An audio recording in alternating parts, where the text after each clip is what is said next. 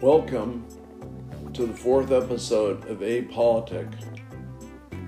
This is a progressive discussion of politics for people who hate politics.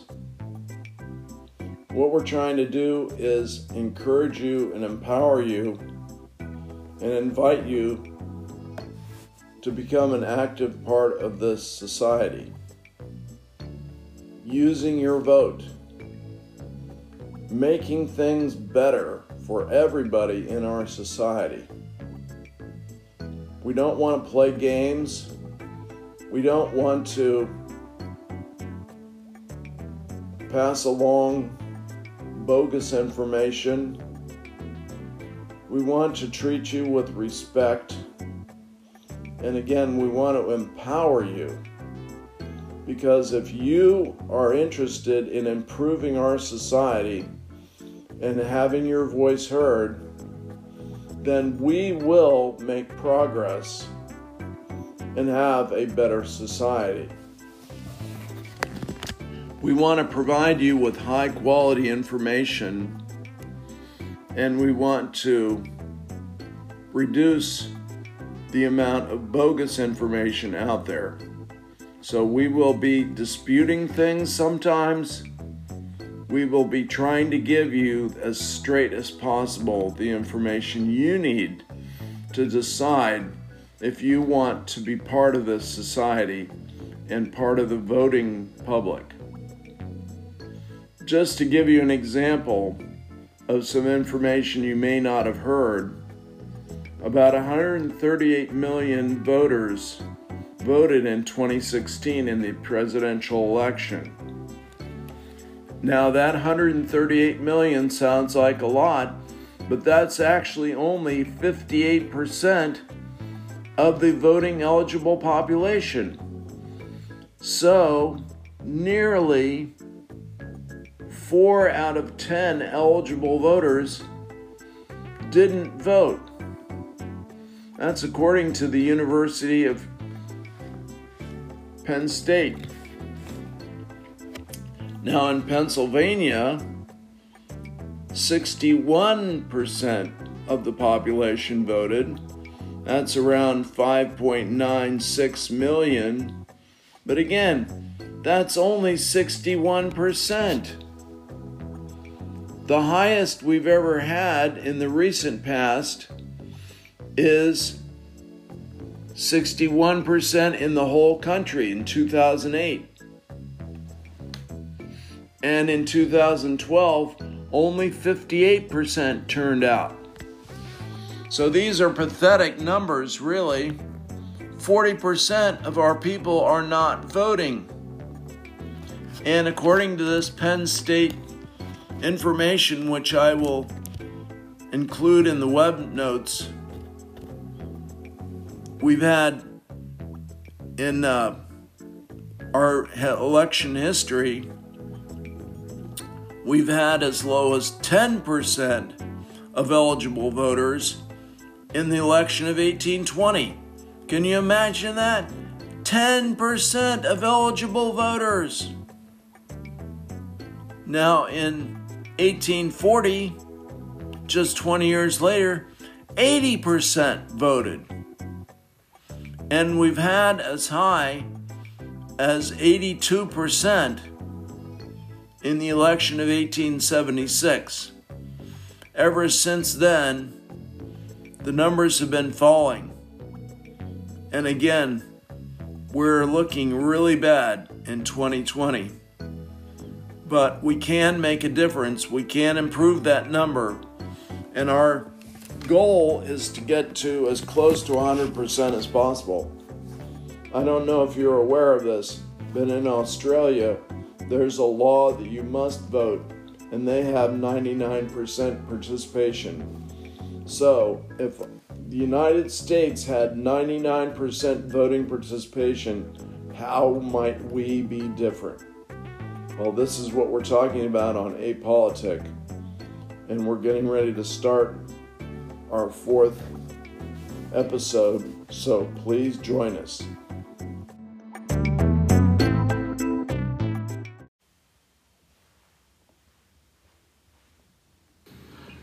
Welcome to episode 4 of Apolitic. We're making an attempt here to talk about politics in a way that people who don't normally like to talk about politics can be involved in the conversation here, can think about what we're talking about. And again, our desire is to produce a podcast that people are going to want to listen to. People are going to want to register to vote. They want to become a voter. They want to become an informed voter.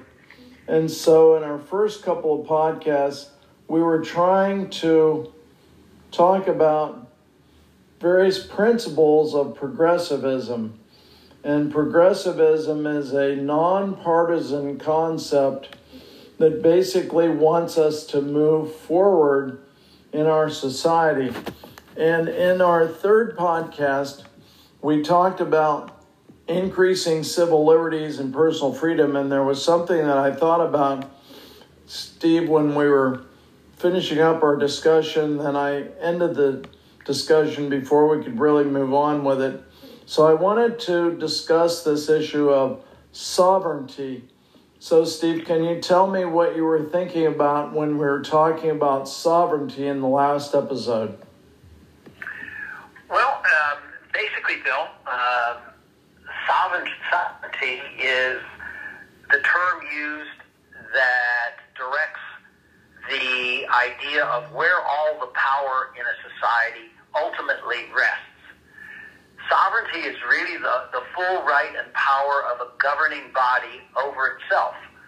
And the founders of this nation, as we talked about earlier, as imperfect humans that they were, they established the precedent in history that the sovereign was not going to be a king. It was not going to be a member of a royal bloodline. The sovereign was going to be the people of the society itself. And all power would flow from the citizenry to those branches of our government that the founders established that basically wielded the will of the sovereign, and in this case, the people, the citizens of the United States. And what was so wondrous about the founders' architecture was that they didn't want the power to rest solely in the hands of one entity in the society. So they created a tripartite or three-branch government. There was a legislative branch, a judicial branch, and an executive branch, and they all were co-equal in the sense that together the will of the sovereign or the American people would be done, but that no single entity wielded more power than the other. So we are the sovereign, we the people. The first line in the Constitution, we the people of the United States, not the King of England or the church of a particular faith. And everything flows, all power, all power flows from the people. And it had never been done before. I mean, in the 10,000 years of human history, all we had were kings and emperors and pharaohs and bloodlines, and not until the founding of the United States were the people the ultimate reservoir of all power. So this is it was remarkable. It was a remarkable idea. Yeah, so this is the significance of why we're trying to interest people who normally aren't interested in talking about politics to be involved in this podcast, to think about, hey, that sovereign is me. I'm part of that. I don't want to just give up. I don't want to just opt out and not participate. I want to be part of that sovereign entity, which is the people. I don't want to give up on my part of that sovereignty. right? Absolutely. I mean, if you go to the Middle Ages, I mean, we had kings, and then there were the peasantry, and there was serfdom, and basically, unless you were part of the quote-unquote chosen few whose power and lineage went back generation after generation after generation, that basically it wasn't until 1776 that an expression of power that rested in the hands of the everyday person actually made an appearance on Earth. And I think that is, again, why the election in the next 80 days is so critical, because the future trajectory of our society, I think, rests in the balance. Okay. Do we continue to be the sovereign, or are we going to yield over to powers that be that will want to continue to water down the ability of the citizenry to be the ultimate decision makers? Okay, so that's sovereignty. Now, we used a term last time, autocracy, and we were using that with reference to Belarus. And I wanted to spend just a minute to flesh that out a little bit more. What do you mean by autocracy? Well, autocracy really is pretty straightforward.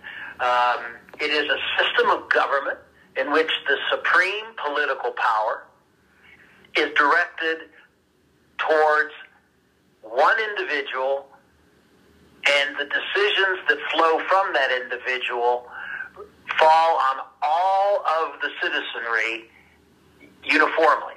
So basically, it is a supreme political power that rests with a single individual, and all the state's power is concentrated in the hands of that one person. And kings, emperors, Caesars, they would all fit historically into the term of an autocracy. Okay, now would that also include dictators? Well, it would probably also include a dictator. An autocrat kind of plays around the edges of wanting to look like the people really do have rights and privileges. But if we see what's going on in Belarus right now, where the leader, who's been there for over 25 years, decided it was time for an election, and he received 88%, I think, of the vote, and he really basically controls all the powers of government. And the general public in that country right now are just literally at the end of their rope in terms of wanting to see him kind of pack his bags and let the people truly have an election.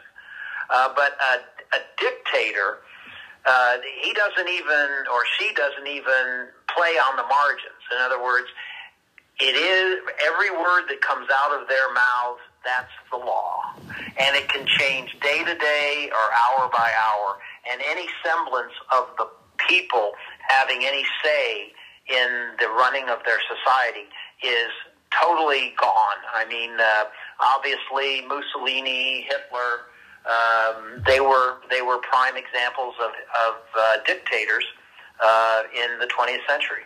Okay, so as of today, August 17th, 2020, the people of Belarus are agitating and demonstrating that they want this guy gone, and we are seeing a play being taken right now where people are trying to get this guy gone, and he's trying to stay. So it'll be interesting to see how that works, if he's able to stay or not. What's critical in this is that in a dictatorship, or particularly there, but in an autocracy, the power, the military, the police forces, they all are in the hands of the autocrat. And they work and at the direction of the autocrat's decision making.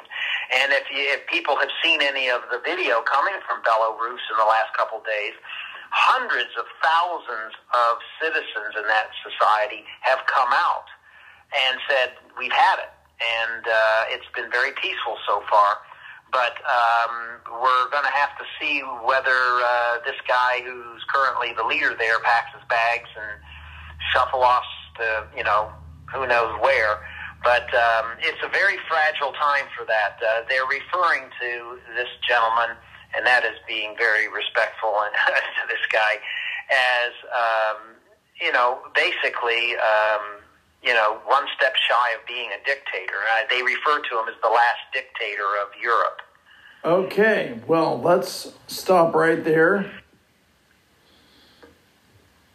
All right, I wanted to just transition from yesterday's episode, the first principle. Now we're going to move into the second principle, and we may spend more than one day on this. But the second principle is increases the freedom of personal and corporate enterprise, balanced by personal and corporate accountability. So what I'm thinking is that this is a country where people can come up with an idea that could start off fairly small and then could mushroom into something amazingly huge. Just as an example, Facebook started off as a more or less dating information website in a campus, and all of a sudden, after 10 years of development, it becomes a worldwide phenomenon and is a multi-billion-dollar corporation. And I just want people to realize that part of the progressive idea is that each individual may come up with an idea. They may come up with something that is not very significant and not very many people are interested, or they may come up with something that's really popular, that's really interesting, and all of a sudden you have something like a Google or a Facebook or one of these giant, Amazon corporations. And so I just wanted you to comment, Steve, on that, the idea that progressivism allows people to experience freedom in personal and corporate, meaning that more than one person can get together and start an idea, but they must balance it with personal and corporate responsibility. So go with that, Steve. What do you got to say? Another example, Bill, is Bill Gates. I mean, he started in his garage with an idea to create a small computer for the home, and he basically turned his company into one of the great corporate enterprises in the world. Henry Ford, 100 years earlier, mass-produced the Flivver, the Model T, and the automobile industry took off. I think the thing that really has to be stressed here under this principle is not the idea of free enterprise, but the idea of the freedom to enterprise. And America really is the fertile ground for that particular way of looking at economies and ways of doing business. It's an environment in which anybody and everybody, if you got a good idea and you can run with it, you may succeed and then you may not. But in some societies, you need the permission of the leaders, the autocrat, and usually if you're lucky, they'll probably not want to take a percentage of your idea. But in a lot of societies, if you can have a good idea, but you're not going to be able to run with it solely, you're going to have to share it with the powerful in the society. Well, that's the end of this fourth segment, the fourth podcast of Apolitic. I'd just like to thank you for joining us, and I'd like to encourage you to listen to our next episode.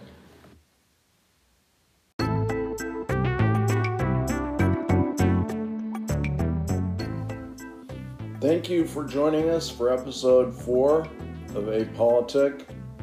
We'll look forward to seeing you next time, where we will go into greater detail on Principle 2, the freedom to enterprise. Take care and see you later.